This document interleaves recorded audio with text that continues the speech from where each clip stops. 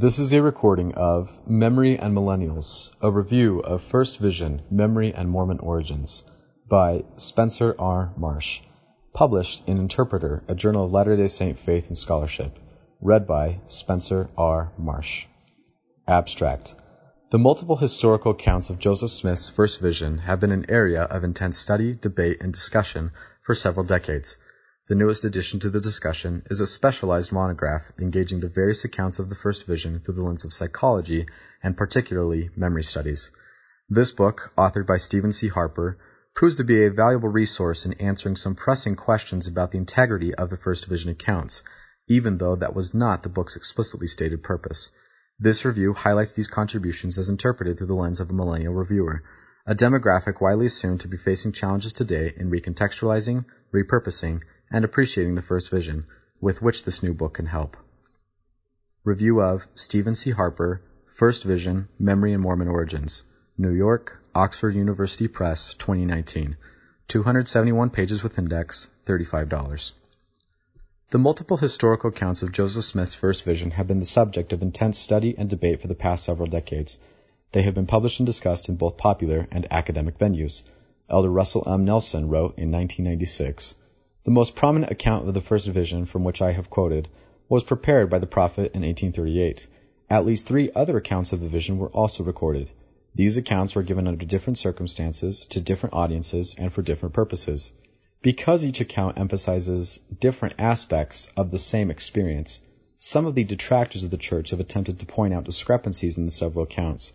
In the January 1985 Ensign appears a most noteworthy article by Milton V. Backman, Jr., entitled Joseph Smith's Recitals of the First Vision. You will want to study this and become familiar with each of the recorded accounts of the First Vision so that you will not be disarmed if you hear that more than one account was given." In the October 1984 Ensign, President Gordon B. Hinckley wrote, "I am not worried that the prophet Joseph Smith gave a number of versions of the First Vision any more than I am worried that there are 4 different writers of the Gospels in the New Testament, each with his own perceptions, each telling the events to meet his own purpose for writing at the time." Finally, Elder James E. Faust stated in the April 1984 General Conference, "There are several accounts of the magnificent vision near Palmyra recorded by the prophet's associates or friends before the prophet's death, who, at various times, heard the prophet recount the First Vision. These accounts corroborate the First Vision as written by Joseph Smith himself." The latest contribution to First Vision studies is Stephen C. Harper's book, First Vision, Memory and Mormon Origins. Brief overview of contents. The book is divided into 3 parts and 28 chapters, with a small introduction at the beginning and a short afterword, all spanning 262 pages. That makes chapter length average about 9 pages. This is a blessing, however. The chapters are quick, they're informative, and they're specific, allowing Harper to educate as well as entertain the reader. The first part of the book is dedicated to the individual memory of the First Vision by Joseph Smith, the middle to the collective memory of the First Vision by the saints up through the 19th and early to mid-20th century, and the latter part to the contested memory of the First Vision, in which Harper traces the history of criticism that arose at the latter half of the 20th century and that has continued into today. Harper writes, "The goal is to explain how Joseph Smith remembered his First Vision, how others have remembered it, and what difference those memories have made over time. The book tells what Smith's various vision records reveal about the nature of memory, both individual and collective, about the culture of Mormonism, and about the cultures in which it emerged and has since lived. Put most simply, the book shows that the mere survival of Smith's vision memory depended on numerous contingencies, and the fact that it has become the genesis story of the Latter-day Saints was anything but inevitable." Why I am writing this review. I should preface the following review with a small personal introduction. I am a 23-year-old student in pre-business at Brigham Young University. I do not have a degree in history or psychology. I participated as a student in Harper's Foundations of the Restoration course at BYU, have read much of Harper's work on the First Vision, and hold personal admiration for him as a person, scholar, and faithful member of the Church of Jesus Christ of Latter-day Saints. My review will focus on the value Harper's volume can hold for a millennial Generation Z population, a population widely assumed to be struggling most predominantly with historical issues in the age of information. My review will highlight only a few parts of this volume that may resolve challenging apologetic issues related to the First Vision and help those navigating challenges to its reality find renewed confidence in the integrity of its historical accounts. This is not Harper's stated purpose. It is actually explicitly the contrary. Harper writes, This is not a book for those interested in determining whether the vision actually happened, and if so, whether it was in 1820 or 1824, or which of Smith's vision memories is more authentic or accurate than others. That mentioned, the volume still confronts and answers some major objections to the reality of the first vision using the tools of psychology and particularly studies in memory. What seems to emerge is both a scholarly reconstruction of events as Smith, in the words of Harper, consolidated his memories to fit the needs of the audiences he was communicating to, and a narrative that can support faith in Joseph's story, even when that faith may or may not be challenged. Individual memory. Part 1 is dedicated to Joseph's individual memory of the first vision. Harper dedicates 5 chapters contained in 34 pages of text to his study, and proceeds somewhat opportunistically through the first vision accounts to establish historical context, starting with the 1838 account, returning to the 1832 account in Joseph's personal history, then to the 1835 accounts with Robert Matthews, and finishing with the 1842 account contained in Joseph's letter to John Wentworth, editor of the Chicago Democrat. The goal is to establish historical background to each of the accounts, and the thread starts with the rejection that Joseph faced from the Methodist minister he speaks of in the 1838 account, likely Reverend George Lane or Reverend Jesse Townsend, after recounting the appearance of God in Christ. Only in the 1838 account is this rejection remembered by Joseph. Thus the reason for Harper's ordering of the accounts for commentary. Harper writes, "The resulting rejection fractured Joseph Smith into an ought self, prescribed by cultural authorities like the clergyman, and an actual self, or what he knew from his own experience. Smith had approached God in crisis, desperate for salvation. Instead of assuring Smith that the resolution to his crisis was real, the minister's rejection caused dissonance within Smith, a divided self he innately had to reconcile." Harper returns to this rejection by the minister throughout his commentary on consolidation and how it affected Joseph's retellings of the vision. He writes, "Both the 1832 and 1838-39 memories are best read as responses to the Methodist minister. In 1832, Smith remembered to please him and the authority he represented. In 1838-39, he remembered to reject and replace the minister and the authority he represented." Several important insights provided by Harper in this part include the fracture Joseph supposedly felt from the minister, which may help us understand the paucity of historical documentation for retellings of the first vision from 1820 to 1830, an introduction to the concept of consolidation, or how memory of an event is remembered after dismembering, which can explain why Joseph remembered the first vision the way he did in the historical context of each account. An explanation of how the dichotomy between authentic and distorted memory is a false one, which can give us a robust answer to those that would seek to hold an infallible standard to Joseph's claims, one in which there isn't any contradiction or tension between accounts. Explaining that how Joseph felt during the vision would have been more memorable to him can help account for variation in or omission of technical details between accounts, like the exact month of the vision, what beings, whether God, Christ, angels, or some combination of them, appeared to him, whether he saw light or fire around him during the vision, and so forth. One question came up in the second chapter of the book. Writing on Joseph's claim of persecution after the vision in the 1838 account, Harper writes, "Aside from the specific, stinging rejection by the Methodist minister, there is no factual memory in this part of his 1839 narrative. His memory of persecution in childhood was vague and impersonal." Other researchers seem to have taken a slightly more conservative approach. Latter-day Saint historian Richard Lyman Bushman, commenting on the same claim, wrote, "What Joseph said explicitly was that the vision led to trouble, though his youthful sensitivity probably exaggerated the reaction." Where Harper denies almost any such trouble after the vision, Bushman reaffirms at least some commotion that was then exaggerated during this recital. The talk with the minister, he remembered, brought on ridicule by all classes of men, both religious and irreligious, because I continued to affirm that I had seen a vision. Local people seemed to have discussed his case, even though he said nothing to his parents. 18 years later, when he wrote his history, the memories of the injustices still rankled. For whatever reason, his father's family suffered many persecutions and afflictions, he recalled, deepening a previous sense of alienation.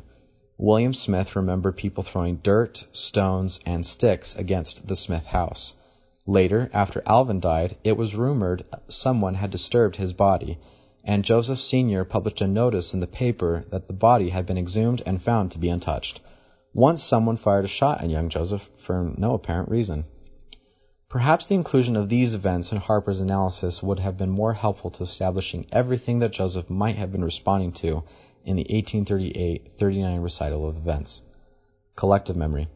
The middle part of the book is dedicated to the collective memory of the saints of the first vision and how that consciousness has formed over the years. This part takes up most of Harper's study at roughly 130 pages. A few of the more helpful parts of this section include commentary about how the 1832 account didn't get consolidated into Latter-day Saint memory from the late 19th century into the middle of the 20th century.